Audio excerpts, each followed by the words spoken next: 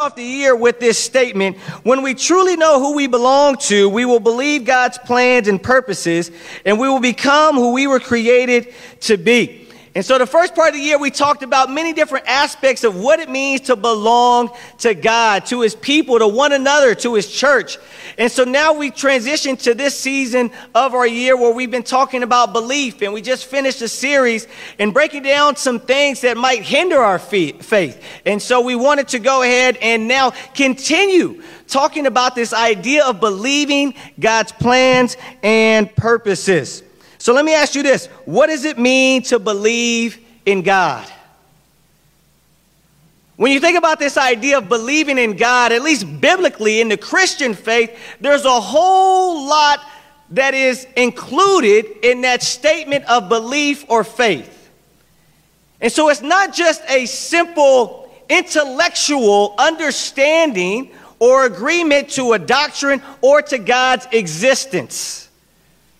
Well, as we talk about believing in God, there is more to that. And in fact, it's somewhat of a process that God is trying to take us on, from believing in him to believing him.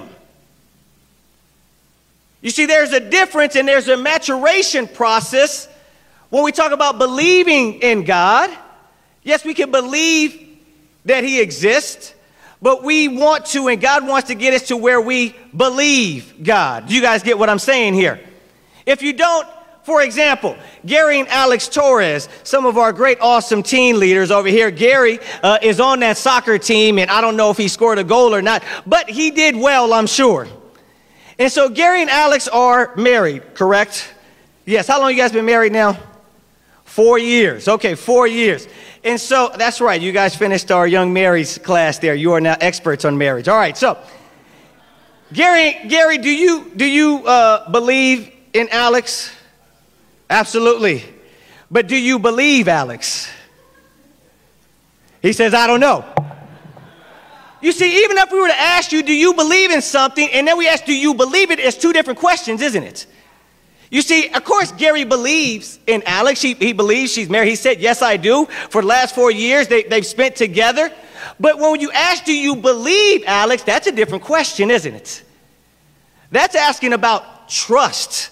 That's about, do you trust their character? Do you trust who they are? And so God wants to take us from simple just believing in him and believing in his omnipotence, believing that he is all-knowing in all places and all-wise. He wants us to, yes, believe that, but he doesn't want it to stop there. He wants it to evolve to where we actually believe God. We believe his character. We believe his word. We believe his promises. We believe his warnings. And therefore, we actually have trust that creates action, or produces action, and produces a full committed relationship. And so we want to dive some more into this idea of believing God. And so the title for today is Believing God. Let's go ahead and let's pray. Father in heaven, I'm so grateful for this time to get into your scriptures. I know I'm excited about what you have taught me. I'm excited about what you are going to share here today. And I pray that it is your word. Father, I pray that again, that you hit the right spot for every soul here. And God, that we can come away with great conviction about who you are, your plans for us, and how we are to respond. In the name of Jesus, amen. Turn over in your Bibles to Luke chapter 5. Luke chapter 5.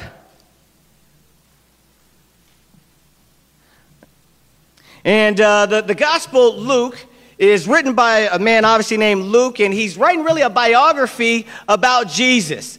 And Luke was actually a doctor, and so he decided, you know what, I'm going to go ahead and do some research. I'm going to go ahead and investigate more about the faith. And he's trying to help this. People aren't sure if it's an actual individual or people, but he's trying to help them understand the whole story of Jesus. And so we take it up here in Luke chapter 5, starting off in verse 1. It says, one day as Jesus was standing by the lake of Gennesaret, the people were crowding around him and listening to the word of God. He saw at the water's edge 2 boats left there by the fishermen who were washing their nets. Let's stop right there for a quick second here. So this is very important. So these fishermen, there's this crowd that came to listen to Jesus, and they're at the shore. And then you have these fishermen, they're a little bit on the side there, and it says that they're washing their nets. And they had to wash their nets after a day of fishing because they had to clean them and prepare them for the next time that they go out to fish. And so we continue in verse 3. It reads, he got into one of the boats, this is Jesus, the one belonging to Simon. Simon, is his name's going to be changed into Peter. And he asked him to put out a little from shore. Then he sat down and taught the people from the boat. When he had finished speaking, he said to Simon, put out into deep water and let down the nets for a catch. Let's stop right there. Again, this is important for us to understand the context here. And as you always read the Bible, you always want to insert yourself into the story, because that's when the Bible starts to come alive. And you see what God's message for you. So you want to say, if I was Jesus, what would I do in this spot? Or if I was this person, what would I do and think? And you'll see God speak to you in phenomenal ways. But we see Simon Peter and some of his group there. They're actually not part of this crowd. You see, the crowd had come and they're listening to Jesus speak. They had just finished fishing. They're washing their nets. They're cleaning them off. And so we see here they either get attracted to what Jesus is saying, or they start to overhear. They're listening like, that's some good stuff. Or maybe they decide, hey, you know what, let's clean over there. Let's put them down. But we know they weren't initially a part of this crowd to receive Jesus' message. But yet they're intrigued. They're listening. And Jesus goes and he says something to them. He says, hey, you know what, go ahead and do this. Put out into the deep water and let's let down the nets for a catch. He's saying, hey, you know what? I finished speaking. Hey, you guys right there, you've been listening. Let's do some more fishing. Now, this is incredible of a scene and a request here by Jesus. These are experienced fishermen.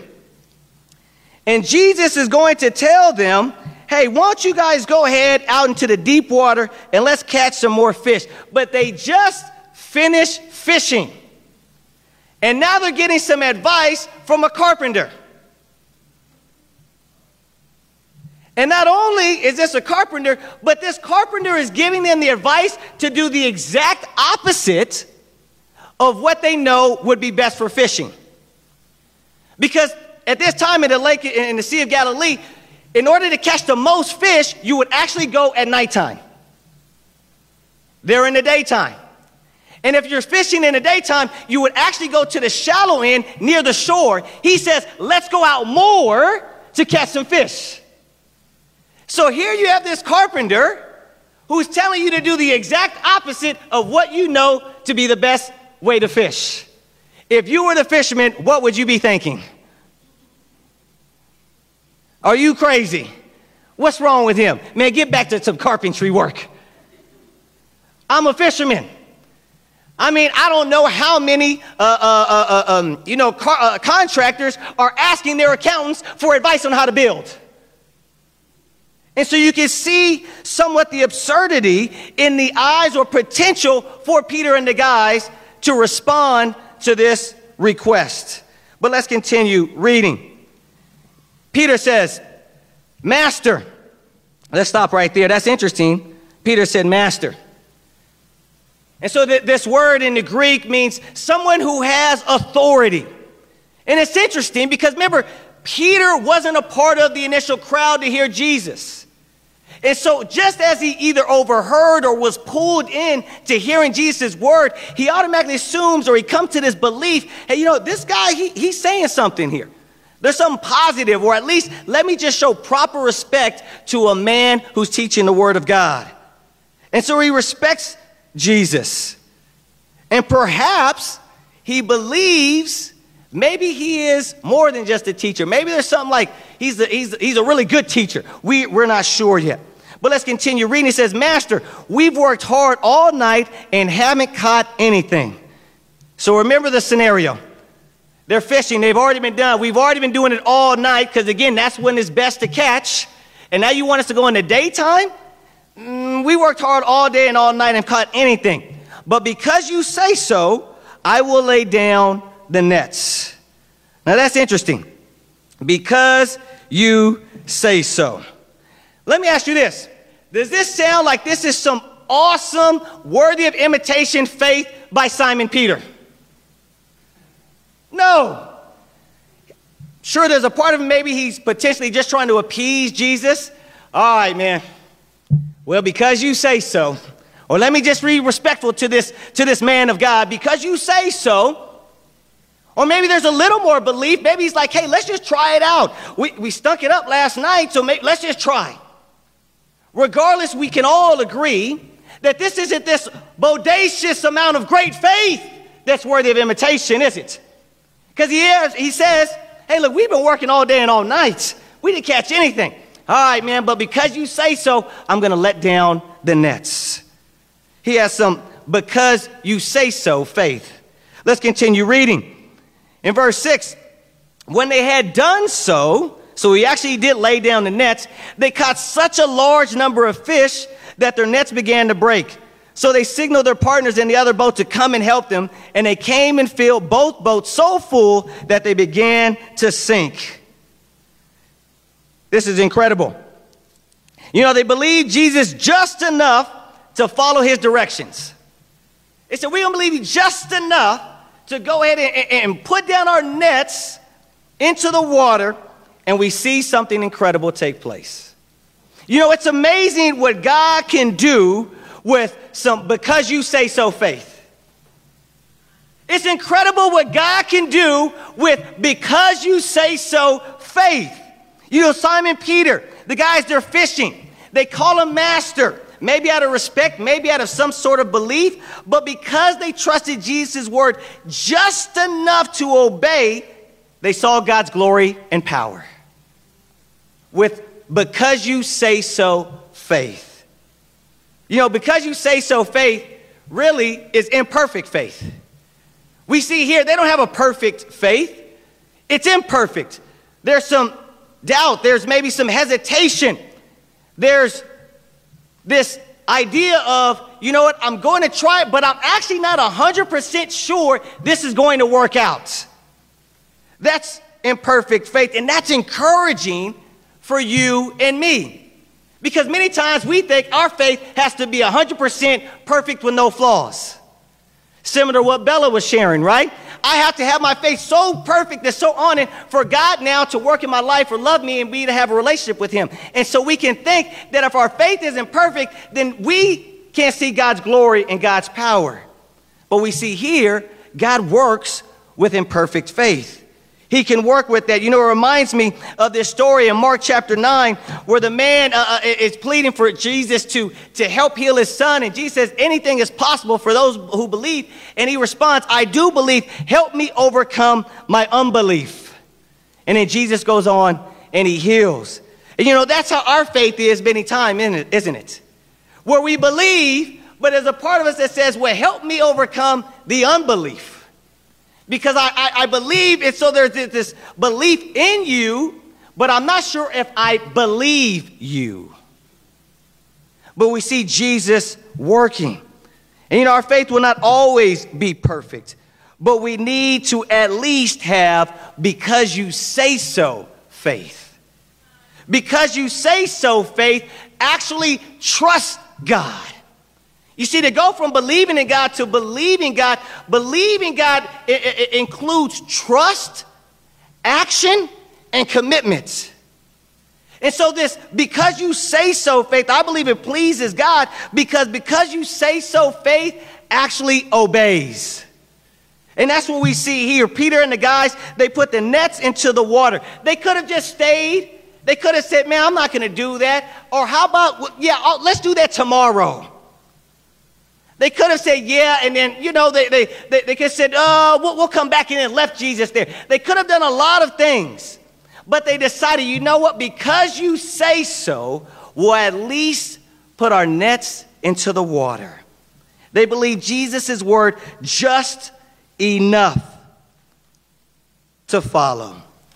You know, belief that keeps the nets inside the boat won't see God's power and glory.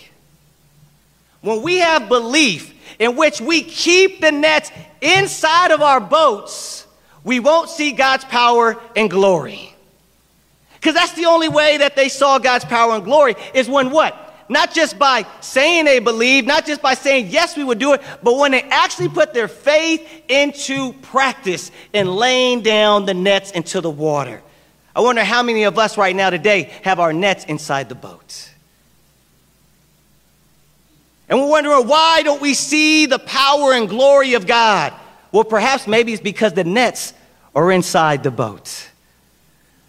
And so if we have because you say so faith, we will lay down the nets even when there is doubt, even when there is hesitancy, even when there's a slight part of us that's like, I don't really know if this is going to work.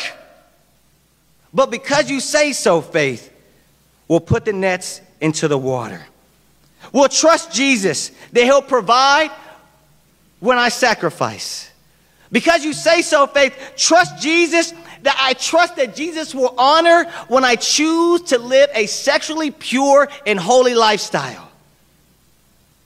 Because you say so, faith leads to trust that Jesus will bless when I deny myself and I actually go to meet with the rest of the church, even when I don't feel like it.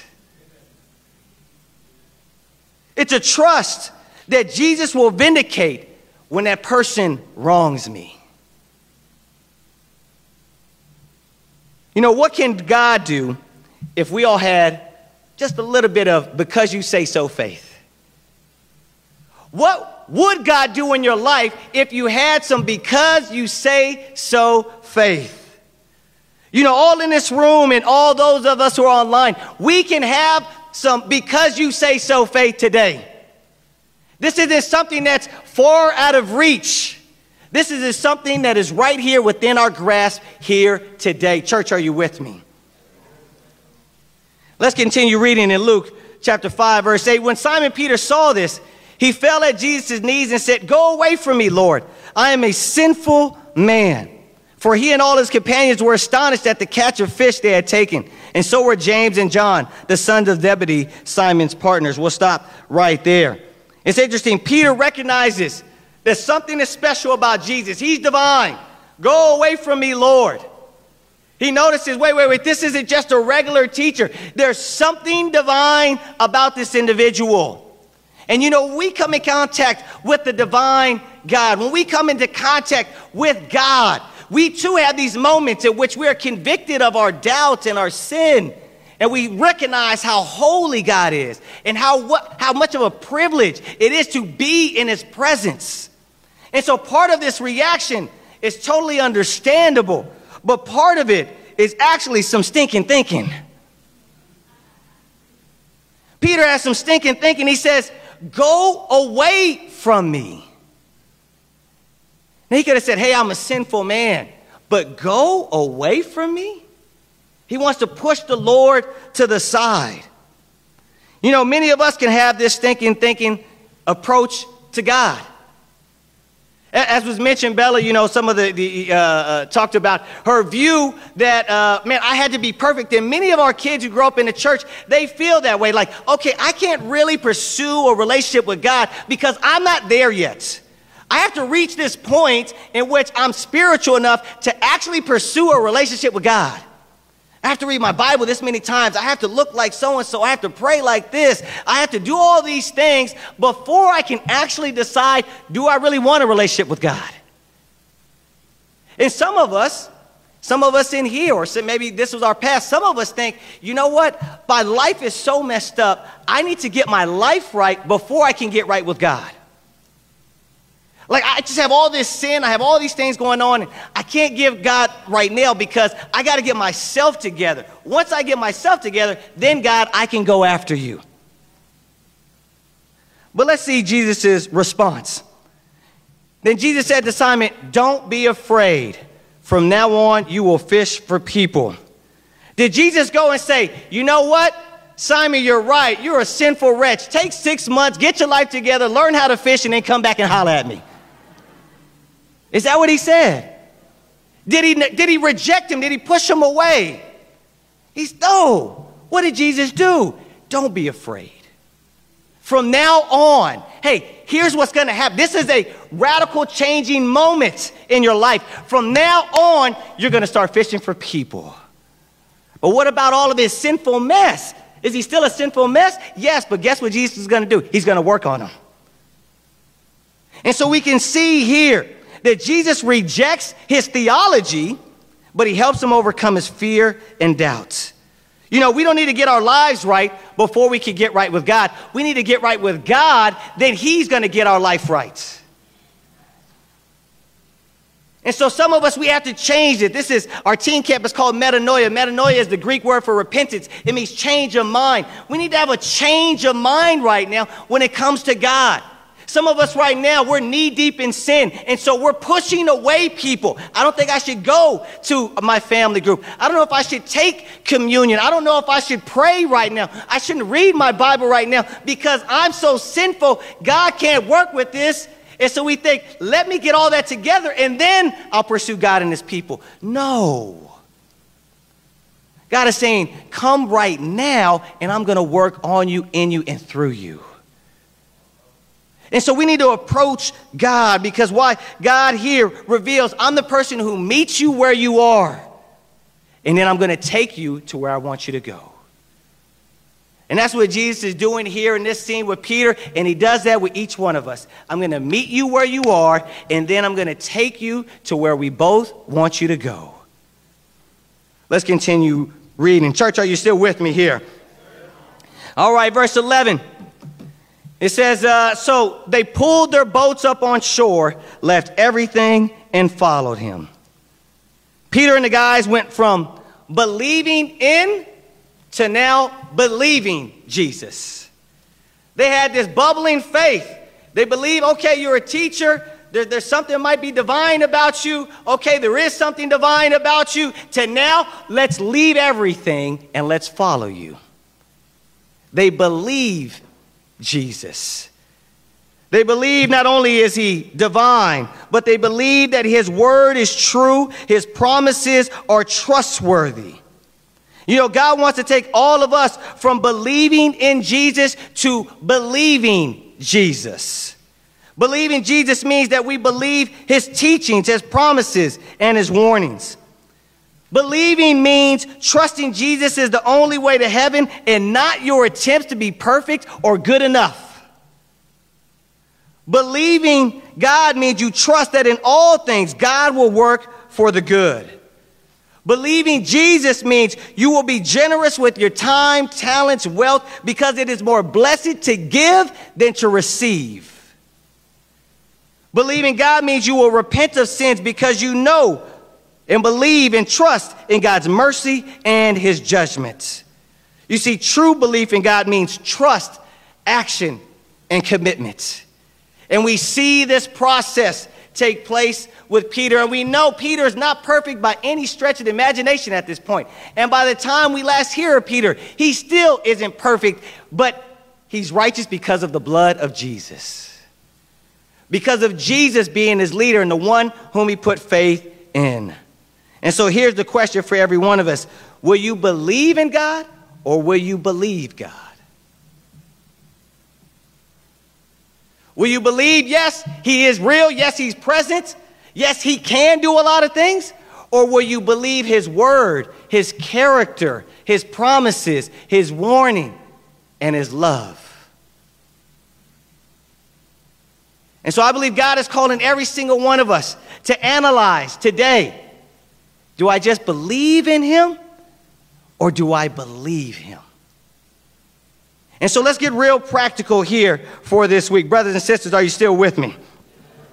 Let's go ahead and have some action steps this week here. Number one, pray for because you say so faith. Go ahead and pray this week. God, help me. Maybe your faith is really, really tiny. Maybe it's really discouraged. Or maybe it's grand and great and that's awesome. But pray for God. Give me at least some because you say so faith. Now, of course, we want to get to the point where our faith is, Lord, here am I, send me. But we first have to start off and say, God, just because you say so, faith. And let's be praying for that. And then next we have to do something. We got to go ahead and let down our nets in the waters of our life. And so you know what that area is. And the Spirit will minister, or he'll reveal to you this week what is the net that you need to let down in the water. And so this is where we take a step of faith by doing what God is calling us to do, by what we see in his word. And for some, that means pursuing God now and not waiting till you have your life together or before you become the perfect kingdom kid. Pursuing him now. That's putting your net into the water. I'm going to pursue him now, even though I'm a hot mess. For others, laying down our nets would be sharing our faith with that neighbor. For others, it would be giving faithfully, sacrificially, and consistently financially to God and to his cause. For others, it might be confessing about that sin that has you ensnared. And for others, laying down the net might be speaking to that brother and sister who you see their heart is hard, and reaching out and trying to snatch them from the fire and trap of sin so that they too can live their purpose life that God has designed them for. So as we close here, believing in God is more than intellectual belief.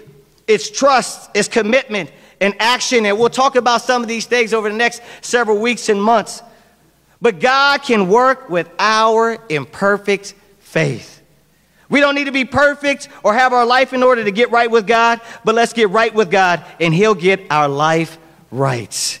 Let's close out in Luke chapter 5 and verse 4.